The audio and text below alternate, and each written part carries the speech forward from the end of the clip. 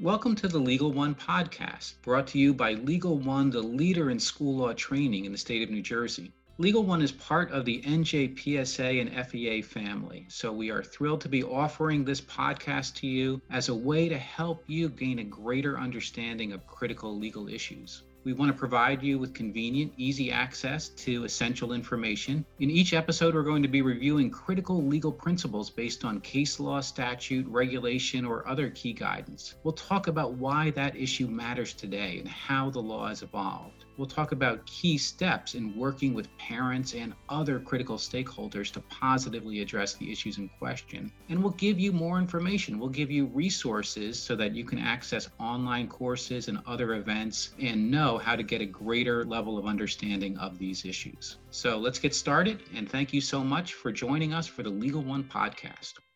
In this episode, we're pleased to have Elise Body, founder and director of the Inclusion Project at Rutgers Law School. Ms. Body is an award-winning legal scholar and a full-time law professor at Rutgers Law School in Newark, where she teaches constitutional law, civil rights, and state and local government law.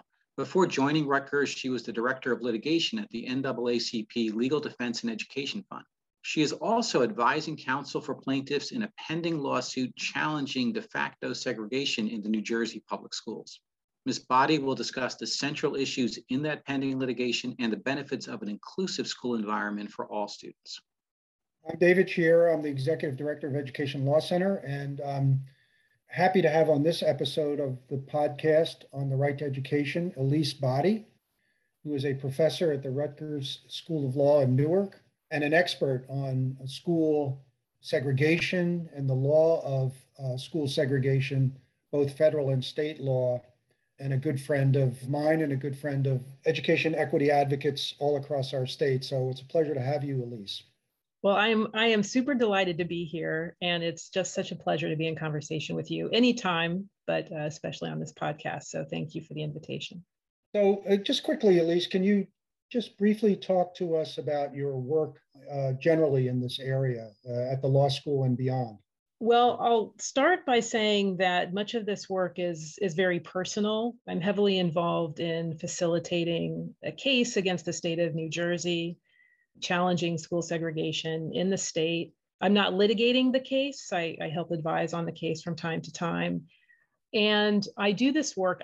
This is not part of my professional responsibilities at the law school. This is sort of my side job, if you will. I'm not being paid for it, so I don't want to mislead anyone.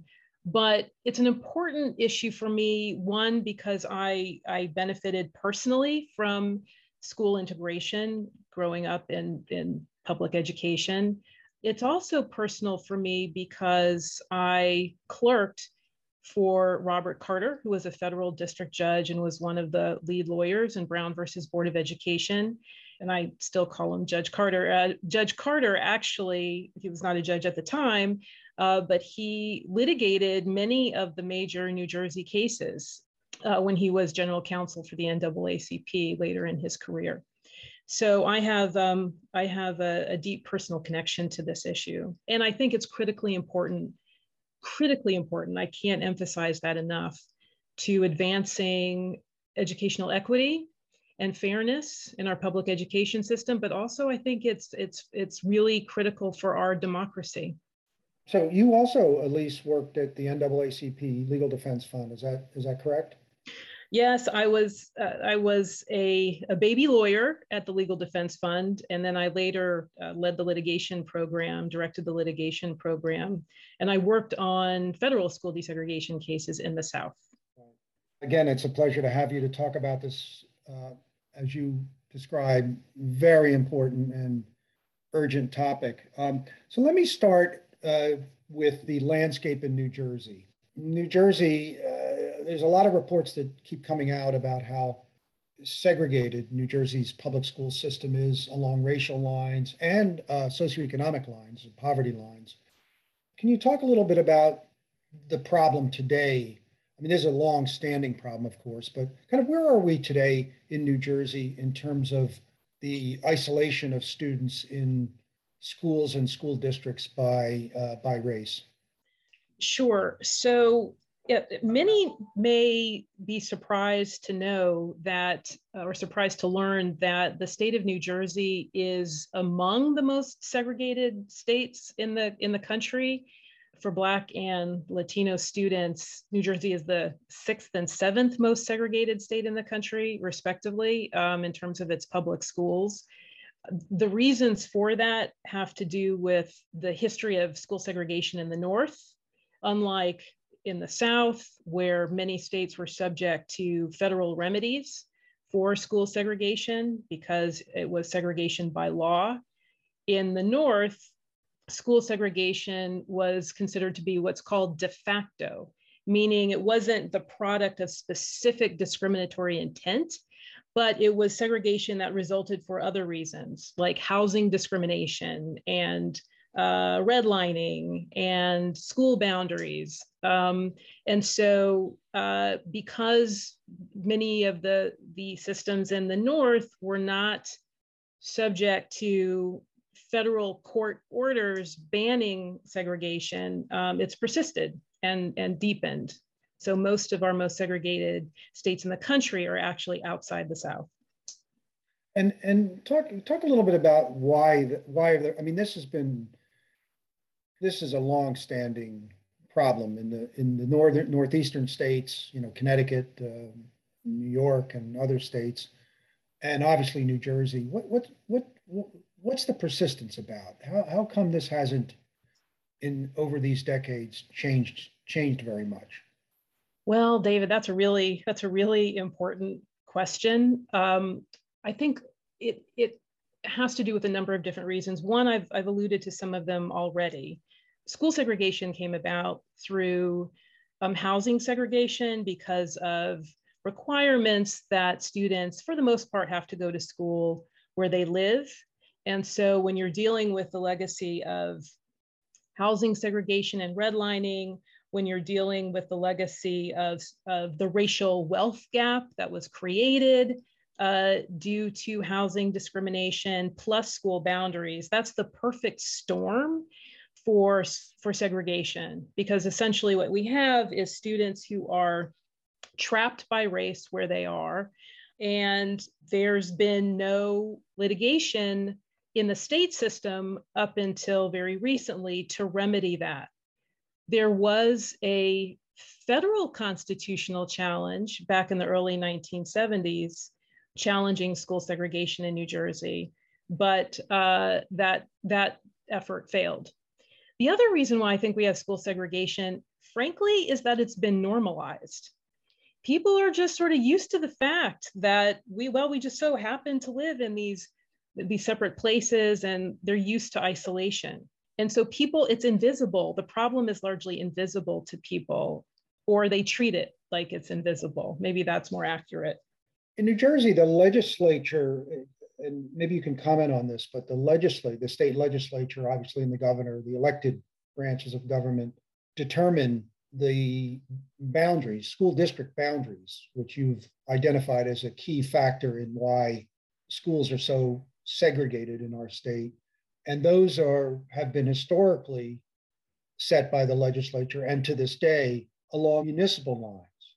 They could do it other ways. They could do county districts, they could do regional districts, they could do multiple community districts. There's a lot of different policy choices that could be made. Can you talk about the role of since we're really focusing in on the educational system here, the role of the legislature's decision in circumscribing school districts where students have to go to school by municipal boundaries, and how that plays into the persistence of a segregated school system that we have? Well, as I alluded to earlier, because of laws that require, for the most part, students to attend school where they live, coupled with housing segregation, which is the legacy of redlining, you have neighborhoods that are basically defined by race. We have Black students who are segregated, Latinx students who are segregated, and white students who are segregated. And so when you have the legislature drawing municipal boundaries that track segregation, you're going to have segregated schools. And let me also add here that I can't overestimate the harm that this does, I think, both to our educational system and to our democracy. Elizabeth Anderson, who's at the University of Michigan, wrote this terrific book called The Imperatives of Integration, which talks about the fact that when we're separate from one another, we develop this sense of distrust because we don't communicate or interact with each other. And so when you have Black students who attend predominantly Black schools, white students who attend predominantly white schools, Latinx students who attend maybe a mixture of Latinx and Black schools, we don't have the opportunity to speak with one another and to learn from one another. And so there's this tremendous sense of distrust, and that undermines our ability to work together and to develop a sense of mutual respect and regard. So it starts with the boundaries. We have to deal with the boundaries. And just to emphasize, you're making the point, correct me if I'm wrong, that the harms that occur that you've been describing of this separation of children along racial lines and the inability to get to know, communicate, interact, get to know one another, share space, share experiences with one another, is something that's not just harmful to, say, Black students who are in a largely Black school or Black district, or Latin students who are in those or mixed, but also white students as well. Can you talk a little bit about that? Yeah, and this is something I think that's underappreciated, quite frankly. And it's a long-standing argument that people have overlooked. And the idea that white students are harmed from segregation has deep roots. Charles Sumner, who became a US Senator from Massachusetts, and a Black lawyer named Robert Morris, argued a case out of Boston back in the late 1800s. And what they argued was that segregation in the Boston public school system not only harmed Black students, but it harmed white students. And what they said, what Charles Sumner said in his argument to the court, he said that white children who are taught in segregated schools are nursed in the sentiments of caste. I'm going to repeat that. They are nursed in the sentiments of caste. And this was actually something that the social scientists who filed a brief in Brown versus Board of Education, most people don't know this because the Supreme Court never picked up on it, but the social scientists in Brown argued that the harms of segregation to white children come about because white children, and this is, I'm quoting directly from this brief, they said white children gain personal status in an unrealistic and non-adaptive way. When comparing themselves to members of the minority group, they are not required to evaluate themselves in terms of actual ability and achievement. So white students come to think of themselves as superior because they're not competing with all of the children. They don't see all of the children or interact with all of the children. And so they're at the time that Brown versus Board of Education was discussed and filed, there was a recognition that segregation harmed white students, but it's been buried and no one really talks about it. Yeah, I want to, on that note, sort of shift a little bit to a court case before the New Jersey Supreme Court in the late 60s called Booker, kind of a landmark decision by the Supreme Court. And didn't the court, in that opinion, now we're talking, I don't remember the exact date of the decision, but didn't the court actually pick up on that very point that you're talking about? I mean, they were talking it more in terms, they were using the more modern word, I guess, that Mr. Sumner wouldn't have used, which back in 1800, which is diversity. But the New Jersey Supreme Court in Booker talked a lot about the impact of the segregated schools, of attending non-diverse schools, racially diverse schools, on children, both white and Black. Didn't they do that? Well, and let me just add that that Robert Carter, this was one of the cases where he was counsel of record. So I don't know if there's I don't think it's a coincidence, but so Booker, which was decided in 1965. So I don't know if this is the language that you're referring to, but they say quoting directly from the document, in a society such as ours, it is not enough that the 3 R's, meaning reading, writing, and arithmetic, are being taught properly. For there are other vital considerations. The children must learn to respect and live with one another in multiracial and multicultural communities, and the earlier they do, the better. It is during their formative school years that firm foundations may be laid for good citizenship and broad participation in the mainstream of affairs. So the court is explicitly recognizing not only the educational advantages of what they refer to as heterogeneous student populations, that is diversity, but they explicitly recognize the democratic benefits, the reason why it matters to our democracy that children learn with one another and learn from one another. And if we have just sort of looking to what's happening in our country now and the deep divisions in our country, I don't think it's a coincidence that we also have very highly segregated schools across our country. But New Jersey was way ahead of its time, and New Jersey has, I think, the best. I'm just going to put myself out there and say I think it has the best state constitutional law in the country on this issue. But, and I want to get back to that constitutional law in a minute, but I would say that the achievement of a system that delivers more than the 3 R's, as the court in New Jersey Supreme Court in Booker said, is still long way off, some 50 plus years later after Booker was decided. But so we're going to get to that in the court rulings and what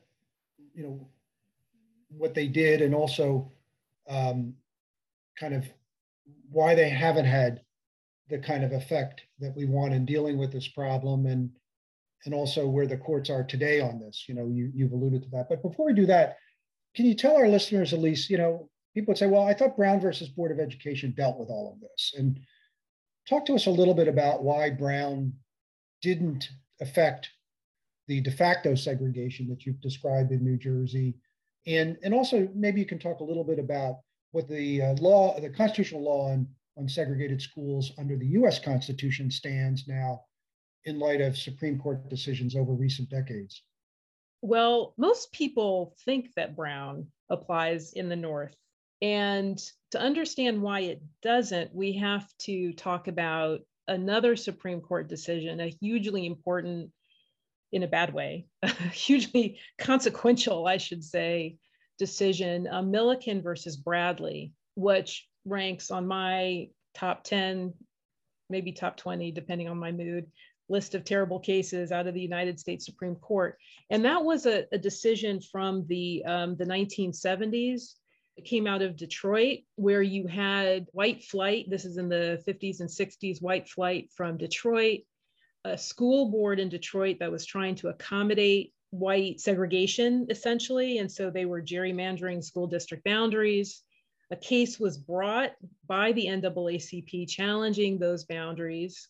And the judge in the case, who has a really interesting background, but maybe we won't get into that, who was, well, I'll just say very suspicious of the theory of the case initially, and then came to be a true believer. Such a true believer, in fact, that when it came time to remedy what he determined was unconstitutional segregation under the United States Constitution, he drew a remedy that included the outlying overwhelmingly white suburbs. And what that would have meant was that students would have been bused around a large metropolitan area. The judge's decision was challenged in the United States Supreme Court. And what the United States Supreme Court said is, you can't have a remedy that includes the suburbs, the outlying white suburbs, unless you can prove that either the state of Michigan or those suburbs intentionally discriminated against the Black students in Detroit. And that just, that was not possible to do because of the narrow way that the court was defining intentional discrimination. So because of Milliken versus Bradley, the US Constitution only applies to intentional state mandated, government mandated segregation, what we call in the law de jure segregation.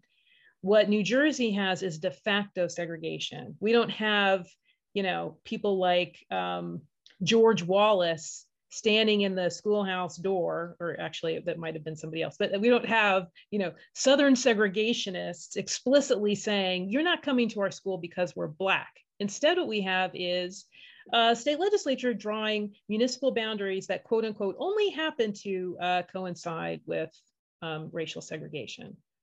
So is the effect of both Brown and Milliken to essentially, on two levels, to essentially foreclose claims under the US Constitution against New Jersey's segregated system? One, on the one hand, you have to prove intent, not just in fact segregation. Yes. So you have to have actual evidence that lawmakers are discriminating against African American or Latino students. That's number one.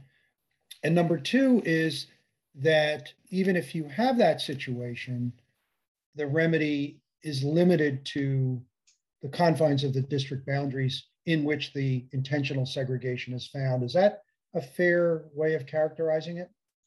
Yes, that's precisely the case. So federal constitutional law is limited to very specific forms of intentional discrimination. One might think, by the way, on that point, one might think that the fact that we have school district boundaries that coincide so precisely with racial segregation, that could constitute a form of intent. It doesn't under federal constitutional law. It remains to be seen whether that could be recognized under state constitutional law. So with the access to the US Constitution to address this problem essentially foreclosed by United States Supreme Court interpretations of the federal Constitution, we're left with the state Constitution. And let's get back to that. You've talked about New Jersey Supreme Court interpreting the New Jersey Constitution to address this issue, and I want to get into those rulings a little bit. But what's the New Jersey Constitution say about? Does it say anything about racial segregation in the public schools? There is a very specific clause in the New Jersey State Constitution that bars school segregation. In fact, I'm pretty confident it's the only explicit anti-school segregation clause in among all of the state constitutions. And it was brought into being by the lone Black representative to the 1947 State Constitutional Convention, if memory serves. So we do have an explicit provision, and there's other state constitutional provisions which bar, intentional discrimination, the separation of students by race. So the case, let's go back to Booker. So the court in Booker weighed in on the issue of de facto segregation in the public schools. Tell us a little bit about that ruling and what it was dealing with, what it addressed, and also a little bit about the constitutional basis, because as I understand it, it wasn't just this clause that prohibits racial segregation in the public schools, but also the thorough and efficient education clause, which is our broad education guarantee of access to public education in the state. Yes. So my understanding is that school segregation does violate the thorough and efficient clause. There, and by the way, it's not just Booker, but there are a roster of state Supreme Court constitutional decisions that hold that de facto segregation is a violation of the state constitution and under these multiple provisions. I don't know if that's how helpful that is. If you want to give me a minute to go back and look at it, but no, that's fine. So the difference in the interpretation of the New Jersey Constitution by the New Jersey Supreme Court, looking at both the thorough and efficient education clause and the separate clause that explicitly prohibits racial segregation in the public schools, and I think it's the military as well, but it's public schools and military.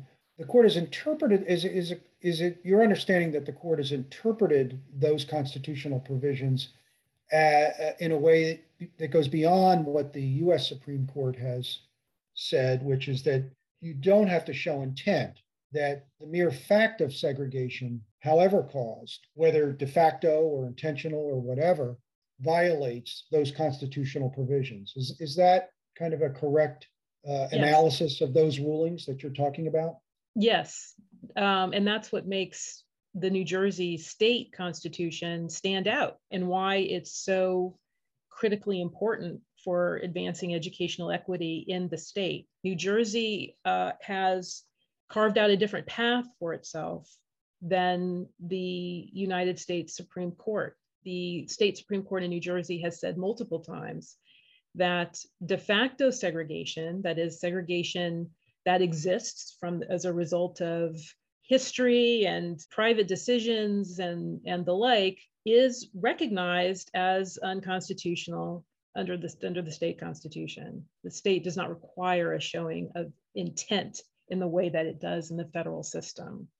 And is part of that rationale by the court, and this goes back to your quote from the Booker decision about the opportunity to experience a diverse student body, harming students and not being consistent with the kind of modern educational experience that children need. Is the court's recognition that the opportunity to attend a racially diverse school is a fundamental component of the educational package that students need today in New Jersey? Is that part of why a de facto segregated system is neither thorough nor efficient under the Education Clause, under the education guarantee of the New Jersey Constitution? I think I'm going to answer your question in two parts. So one is just to understand the historical context. Again, the Booker decision was handed down by the New Jersey Supreme Court in 1965. At that time, federal constitutional law requiring a showing of discriminatory intent had not emerged yet. That was before the Milliken decision that I mentioned before. So that was the federal context. That being said, I think it's very accurate to say that the New Jersey Supreme Court was really ahead of its time. It recognized, coming on the heels of Brown, certainly, but it recognized in a very fulsome way, very comprehensive way, why diversity, that was not the language it used back then, but why diversity nonetheless is so important for the educational experiences of our children. And so that is a central component of the Booker decision. It's the decision, the court's recognition that diversity was key to education and key to our democracy. Let me ask you, Elise, the court in Booker basically holds that de facto segregation is a violation of the New Jersey Constitution, both the explicit prohibition on racial segregation in the public schools and the requirement for the state to provide a thorough and efficient system of public schools for open to all children. And you talked about cases sort of following that, decisions of the court affirming that. In those decisions, did the court talk about the responsibility of the state to address this? Did the court place the burden on dealing with this with local school districts, or did the court weigh in on the state's, since this is a state system and a state constitution, a state obligation? What did the court have to say about the state's responsibility, affirmative responsibility, to try to address de facto segregation in the public schools? There's language in Booker which essentially says that even if the federal constitution does not compel the state to eliminate or reduce de facto segregation, it says it does not preclude such action by state school authorities in furtherance of state law. So I think I'm going to trip up over a legalistic answer to your question. I don't think it would be the fullest possible answer. I just have to go back and look to be absolutely clear. I mean, my sense from the North Haledon case, in the opinion that Chief Justice Poritz authored, I believe suggests an affirmative obligation on the part of the state to remedy school segregation. And in particular, the commission, that case involved the dissolution of a sending and receiving relationship amongst two school districts, a high school where students from one district went to a high school in another district, and one district wanted to get out of that. And the effect of that would have been to upend the racial balance in the schools. And the court found that that was improper under the Constitution. Didn't the court really place that affirmative burden on the commissioner to figure out what to do about this and to make sure that in that circumstance, racial balance was maintained and wasn't diminished by what the district wanted to do? Yeah, my recollection from that case is that there was an affirmative obligation that was placed on the state to ensure that there was not that the withdrawal of one of the school districts from the sending and receiving language did not increase segregation in that particular context. So I think overall, it's fair to say that the New Jersey state constitution places an affirmative obligation on the state to ensure that school districts do not become segregated or are not segregated. So back to district boundaries, has the court ever considered and approved or ruled upon or opined upon, going back to Milliken, a situation where district boundaries were either eliminated or consolidated in order to address de facto segregation and create a more diverse school system? How about in the Morristown case? And my understanding is that in Morristown, the court had before it the question of the same kind of question about districts succeeding or breaking apart, which would cause more de facto segregation. And I wasn't it true in that case that the court was very clear that the commissioner's affirmative obligation, constitutional obligation, can include eliminating district boundaries or crossing district boundaries in order to create that more diverse educational system? Yeah, so I mean, like the North Haledon case in the Jenkins case, which was preceded North Haledon, that yes, so the New Jersey state courts held that the commissioner has an obligation to consider the racial impact of a school district withdrawing from a sending and receiving relationship. That was within the commissioner's power to do that. And, again, sort of going to, looking at the broad sweep of New Jersey state constitutional law, there are, a number of decisions that affirm the state constitutional importance of integration or diversity in its public school system. And in that respect, I think New Jersey is unique in its decades-long commitment to addressing school segregation in the context that we've just described. But it's a very robust commitment to diversity and integration.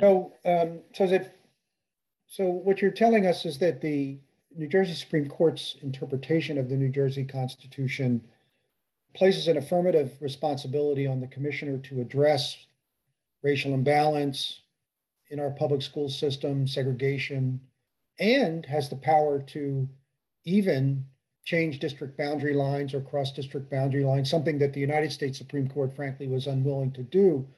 Why hasn't that addressed the problem? Why, given that, why are we still sort of stuck in these municipal-based, circumscribed school districts that are still so intensely segregated, given the robust jurisprudence and court rulings that you've been talking about? Can you talk a little bit about what the problem is?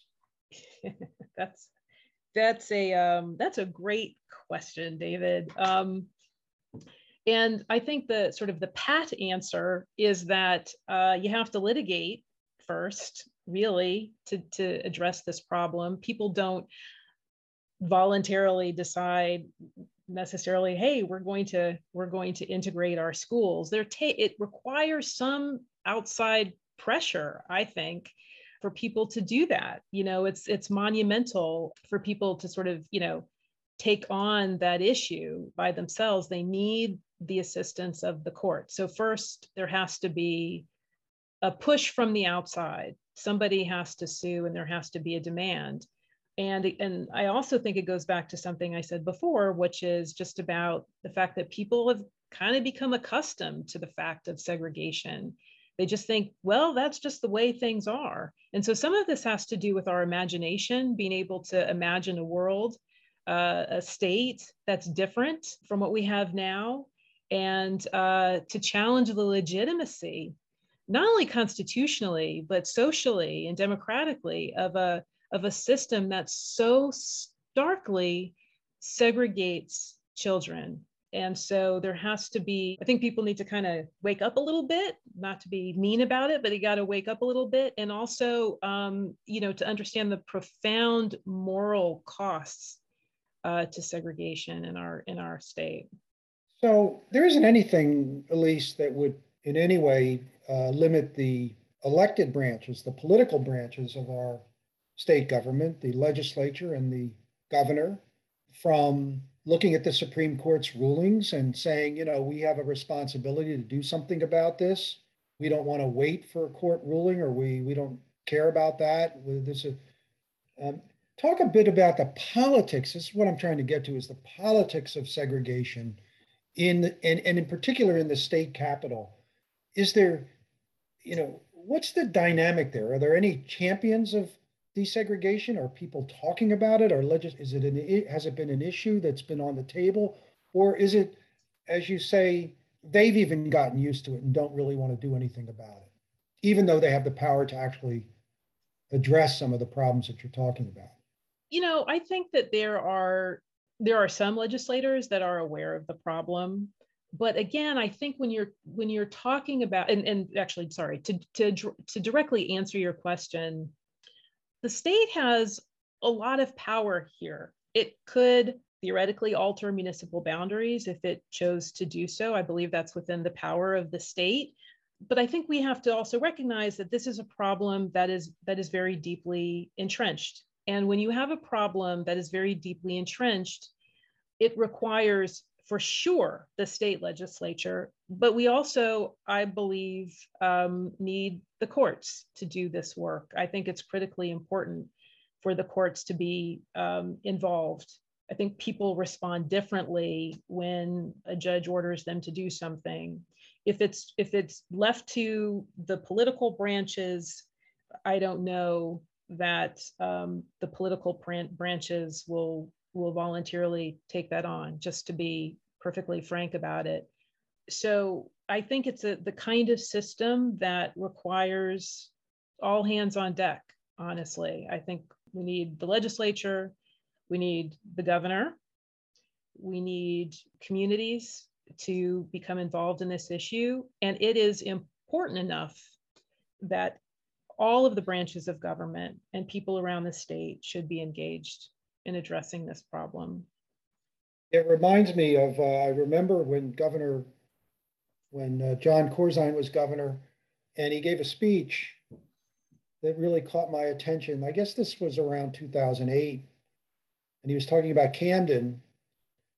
And he was talking about how he was decrying a system in which kids in Camden were consigned to schools and to segregated schools within Camden and couldn't get on a bus and go a few miles to Cherry Hill and other communities and have the opportunity to attend a school that was more not only racially diverse, but socioeconomically diverse.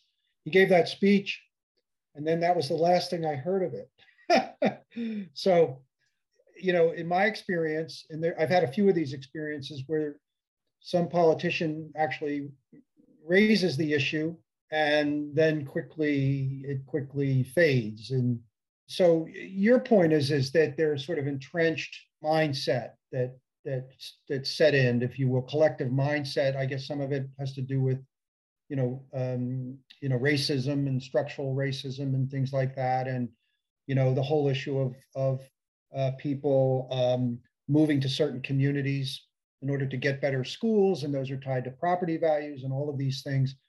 You're sort of talking about a very intense, deep mindset in which there's the point that the court has made and that you are making, which is the benefits of diversity, the benefits of a more diverse education aren't readily grasped and appreciated, and therefore there's no political demand on the political side. Is that a fair way of characterizing things today? Yes, I do. I think that is a very fair characterization. And let me just say, let me put two things more starkly. One is that the state is failing our children, and it's not just failing Black children and Latino children, as we discussed earlier. It's also failing white children. We are not preparing all of our children to work with one another, to live with one another, to be with one another in a diverse society. And we could, and my second point is, we could get to a better place. And the reason why I have such faith in this is because I, again, having been involved in litigating school desegregation cases in the South, in teaching about school desegregation and working and researching about school desegregation, I've seen the trajectory of some of these districts in the South and the success that they had.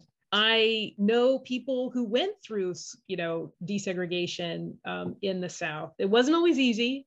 That is for sure. It was not always easy, but there were tremendous successes. And even just looking at Jefferson County, Kentucky, which was a school district that was under a federal court order for decades, came out under federal supervision. In other words, it got to a point where it was no longer required by a federal court that they integrate their school system. And when they were released from federal supervision, they fought to get it back. So you had white parents who had mobilized to actually protect what they had been required to do for decades. And I've heard that story again and again, that when people, including white people, experience integration and diversity in a meaningful way, it can be life-changing. And it goes back to what I had said earlier about kind of the fear and distrust that emerges in a segregated school system. The reason why integration works, and we have decades of research to show this, by the way, the reason why it works is because of something called the contact theory, which emerged in Brown versus Board of Education. And that theory is basically that, look, it's really hard to demonize somebody when you sit next to them every day. And you speak with them and you learn about their family and you heard what they had for dinner the night before. I mean, you get to know people on a really granular level. And so, people become familiar with one another, and then they learn the complexity of their experience. They learn to appreciate their humanity in a really, important way. And so this is what happens in an integrated environment. And it will help to alleviate, if it's done correctly, it will help to alleviate that fear and that mistrust. And so we can get to a better place in New Jersey. And I think we have our own example of that, the Morristown situation that you've described. The district was ordered consolidated by a commissioner who then, I think, was run out of Trenton. Yes, Marburger. Didn't last long. And now we have the Morris Regional School District, and it's still, I'm told, racially balanced, and a very strong school system that serves both the city of Morristown and surrounding suburban areas. So we have our own, I think, examples of that. But I want to ask you about changing diversity. I mean, in New Jersey, isn't there argument that I hear is that the schools are actually not as segregated, a bit more diverse these days? We have significant population of Asian students, Indian students, other ethnic groups, that it's a much more diverse system than it was, say, in 1965 when Booker was decided, when the segregation was more black-white. Mm-hmm. What do you have to say to that? Yes, in Booker was may have just aligned with the liberalization of immigration laws. So yes, we are a more diverse state, which is wonderful as a result of immigration. And so we have more South Asian students, we have more Asian students, And we have some pockets of the state, to your point, David, that actually do have diverse schools, accidentally diverse, but diverse nonetheless. Some of them still wrestle with some internal issues, but diverse schools nonetheless.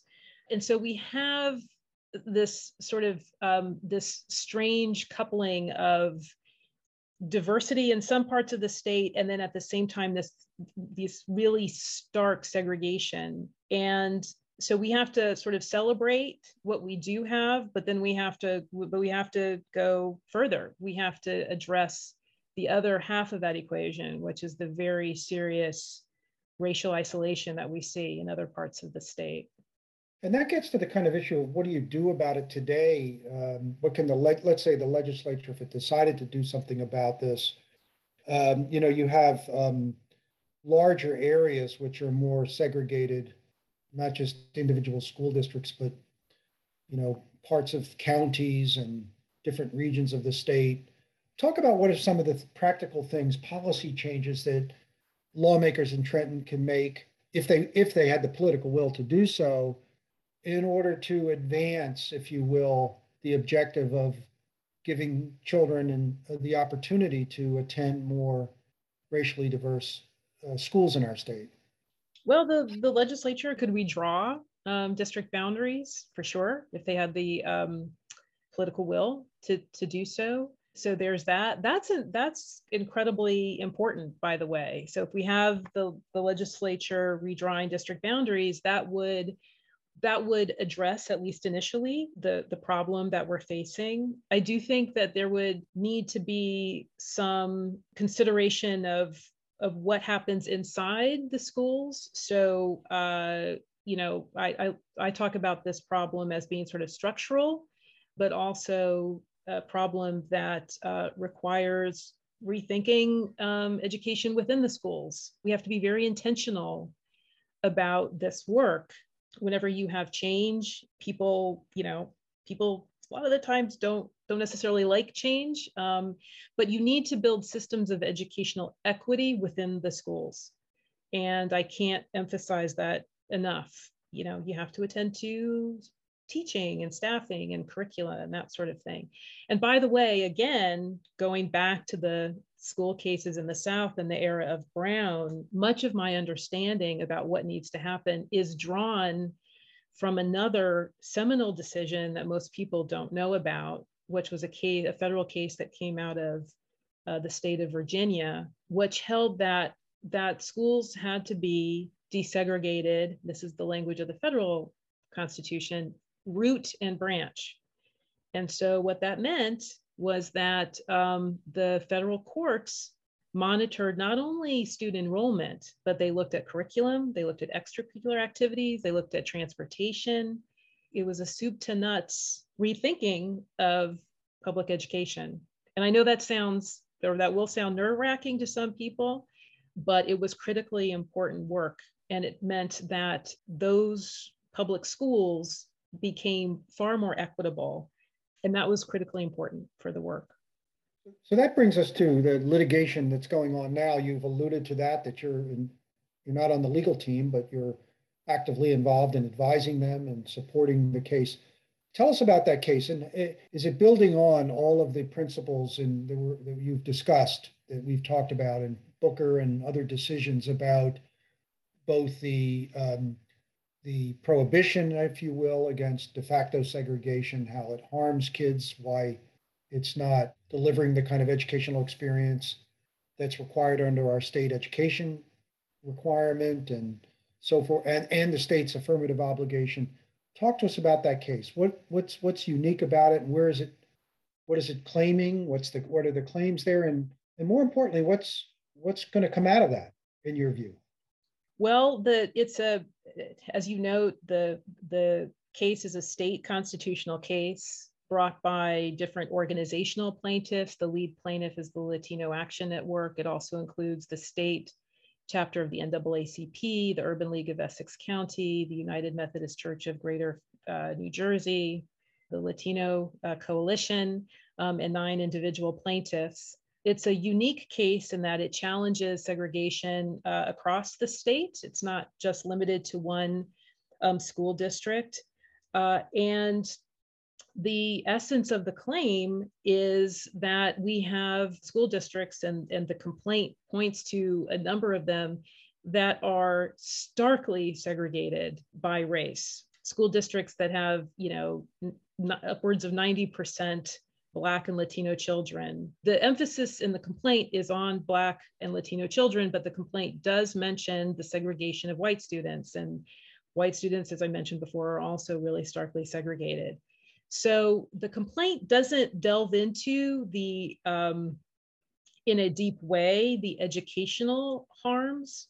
It's focused really on the numbers, and the numbers don't lie. It is a disturbingly segregated system in many parts of the state. The case right now is in the trial level, is in the court at the trial level, and could be moving to a really important stage this spring. It remains to be seen what will happen, of course. But I think, my sort of message is that this is going to be a really important, that this is a really important case. Everyone should know about it because it imagines a different, more democratic, more equitable way of organizing our public school system in New Jersey. And so we'll see what happens this spring. So two additional questions on this. One is I read the complaint and I'm familiar with it, and most of the data that's in the complaint about the de facto segregation, which, as we've talked about, is a violation of our Constitution. All of that data comes directly from the state itself, pretty much, the state's own reports and the state's own data. How's the state defending? What's the defense to this? The state's defense is basically to put its head in the sand and to say, hear no evil, see no evil. The state has been aggressively unwilling to deal with the facts in this case. They don't want anything to do with it. And I have to, I'll just say, I've said this publicly, I am really disappointed with this governor, who you would think of a governor who likes to sort of describe himself as a progressive, has green-lighted a defense of this case that is hostile. It is a hostile defense. And litigation, one of the reasons why I said that I think litigation is important is because sometimes litigation gives politicians cover to do what they know is right. And this governor has not approached that in this way. And it's deeply disappointing. So, we'll see. History will not be kind. Well, I should say history will not be kind to the state's defense. I hope that at some point they will realize that this actually can get us to a better place and would take a different approach.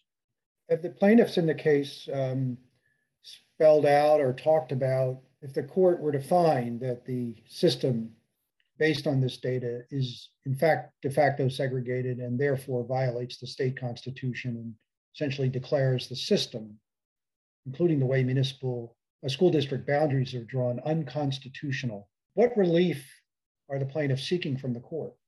The plaintiffs are asking the court to declare the state laws that more or less require students to go to school where they live unconstitutional. What the other parts of the remedy might look like has to be decided, at the remedy stage. So right now, the idea is to have the court rule on the liability question, which basically means, is the state at fault? And then if the court finds in favor of the plaintiffs on that question, then to move to the remedy stage. But right now, the real issue is whether the laws that require the students to go to school where they live, whether those laws are unconstitutional, or whether that law is unconstitutional. So back to the politics of this, the governor and the legislature could tomorrow sit down with the plaintiffs in this case and say, look, we don't want to spend a lot of time and energy in court litigating something that's pretty obviously not only a problem, but longstanding problem, but likely unconstitutional. We'd like to sort of sit down and figure out what we can do about this. That hasn't happened. Is that what you're telling us? That hasn't happened. It could happen theoretically, but here's the thing, and this is where my sense of history comes in. I think you need a court order. Because we know that discrimination resurfaces, it adapts. If the legislature redraw school district boundaries to promote integration. I don't know, they might decide that they want to draw them back so that they're more segregative. I just think that we shouldn't rely exclusively on the political branches. The political branches have to be part of the solution, but we have to anchor this problem in the courts, in my view. And that just comes out of, just my own personal experience litigating these kinds of cases, teaching about them, writing about them, researching about them. It's just you don't want to leave it to politics to deal with these issues because they're hard issues. So it's the kind of leverage you need in order to get the political branches to move. That actually brings me to the other side of the constitutional coin, which is the Abbott line of decisions, which required many, many court orders and still does to get the legislature and the governor to move. I can personally vouch for that. But I've been in a lot of discussions, especially academic discussions, about educational equity and racial justice in education. And so many times the discussion sort of boils down to an either or conversation about, we should make sure that kids, even if they're in segregated districts, get what they need or can escape public schools or whatever it might be, versus on the other side, that we should not be doing that. We should be focusing on integration and breaking down segregation and so forth and so on. How do you see, and New Jersey has a very robust strand, as you well know, on what I would call in-place equity, which is the Abbott line of decisions, which essentially says that the state has an obligation, even in this segregated system, to make sure that those Black and Latino students in those segregated districts get all the resources that they need in order to have a high quality education. And as you know, by court order, we've invested tremendous amounts of money, time, and energy over decades in that endeavor, and still going on. How do you see these two strands, if you will, of constitutional jurisprudence playing out? Are they in conflict with each other? Are they complementary? What's your take on that? I think that it's not either or. You need both. Funding is essential, but not sufficient. And I'm leaning here on a book written by Rucker Johnson called Children of the Dream, where he says you need 3 ingredients for educational equity. One is quality preschool, which Abbott supplies, right? One is funding, which Abbott also supplies, and the other is integration. Those are the 3 legs of the stool for educational equity. So I think it's critically important that we not abandon the funding side of the equation. Who knows if the case is won and the political branches do the right thing and the court says the right thing, we could significantly advance, I think, diversity and integration. I use the term integration, by the way, because again, coming out of the Southern cases, it has a much more holistic feel to it, to me. So we could get to a better place, through integration and through diversity. But, we may be in a place where we continue to have racially identifiable schools. And so wherever children are, we have to make sure that we have educational equity. Whatever school they are in, we have to make sure that we have educational equity. And so, no, we're not giving up on funding. I will say that just as a matter of the historical record, so that people understand the full context, that in the time before Brown versus Board of Education, lawyers did litigate the funding question throughout the South. They did it for many years, but they came to understand that litigating funding was like what someone described as trying to empty a swimming pool with an eyedropper, because they had to continue to go back in district after district, year after year, to ensure equal funding. Now that's different under Abbott. I don't think, that's not the case with Abbott, as I understand it. And so one of the theories behind integration was that if you put the kids in the same school, that would alleviate the pressure on funding. So that's just the historical context. But that doesn't in any way diminish my earlier point, which is that I do think, we have to continue to be attentive to school funding, and again, ensuring that we have funding equity wherever children are. Well, and just from a practical matter, it sounds like what you're saying is where I land, which is we have kids in school today in very segregated schools. They need to get what they need now. They get one shot at an education, and that's it. That's right. And so, what Abbott was about making sure that the state delivered that in an intensely segregated, and the court recognized it in Abbott that funding was necessary, essential, but at the end of the day, the problems of concentrated poverty, of racial isolation, so forth and so on, had to be addressed as well. And I'm in the Rucker Johnson camp. We've moved our system in terms of equity for children, even in the segregated districts, a great deal forward. But the area of giving kids the opportunity to attend schools that are not only racially diverse, but also more socioeconomically diverse is really the next frontier, constitutional frontier that we have to, the groundwork has been laid, as I think we've been discussing on this podcast, but that's the next frontier that we've got to tackle. And like Abbott, it's going to be an historical project. So we can't just say, okay, let's do integration. That may take 20, 25 years, but in the meantime, leave these kids behind. We have to do both. You have to do both. So yes. we're aligned on that one. That's great. Yes, we do not worry. Do not fear, David. We are definitely aligned on that. Yeah. And I hope that my hope would be that it's funny. I live in I won't say where I live, but I live in a place that has grappled with school integration. And the funny thing is, if you read the history, there was a little bit of drama in getting the schools integrated. Anytime, again, you're trying to dislodge a system that is deeply rooted, it's going to be hard in the beginning. But then you get to a point where it's all people have ever known, and then they sort of learn to like it and love it even. And I hope that we can get to that place in New Jersey. If we can get there, it's going to be a journey, but it will be well worth the journey at the end of the day, or at the end of the year, whatever it is. It will be well worth the journey. So that's my hope.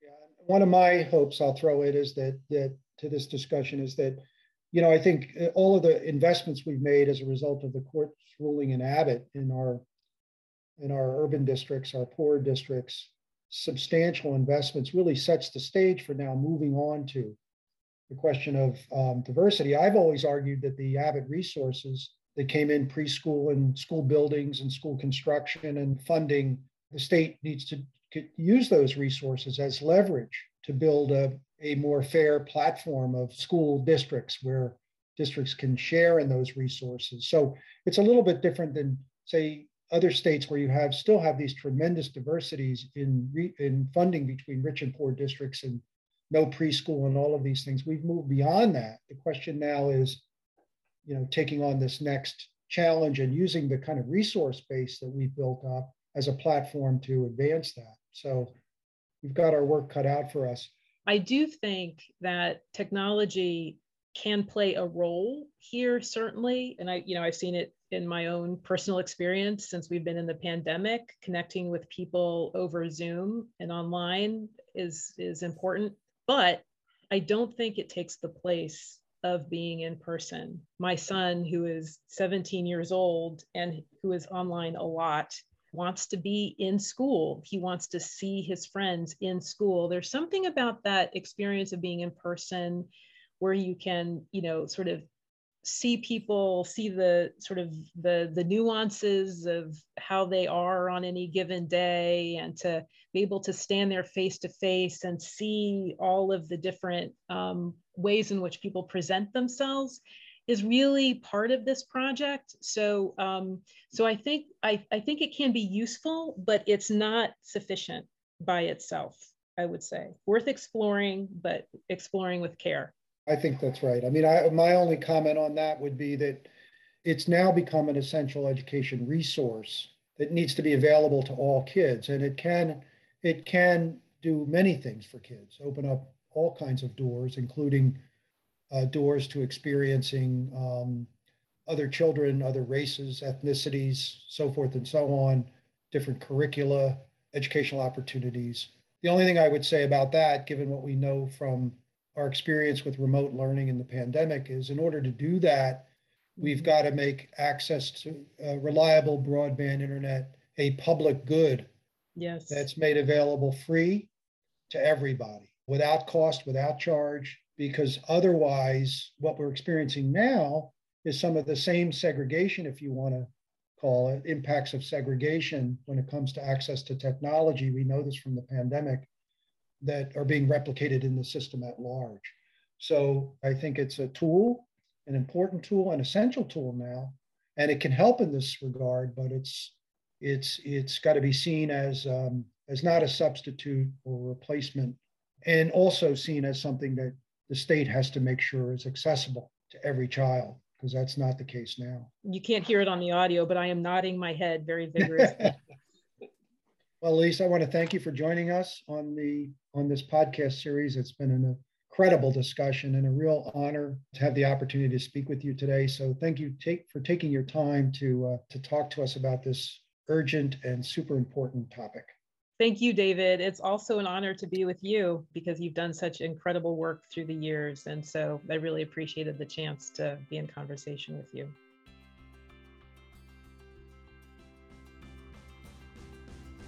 Thank you for listening to today's episode. For more information about the Education Law Center, their wide-ranging work to protect the rights of children, and New Jersey's history of school funding litigation, please visit ELC's website at www.edlawcenter.org. For more information about Legal One, please visit our website at www.njpsa.org/legal1nj.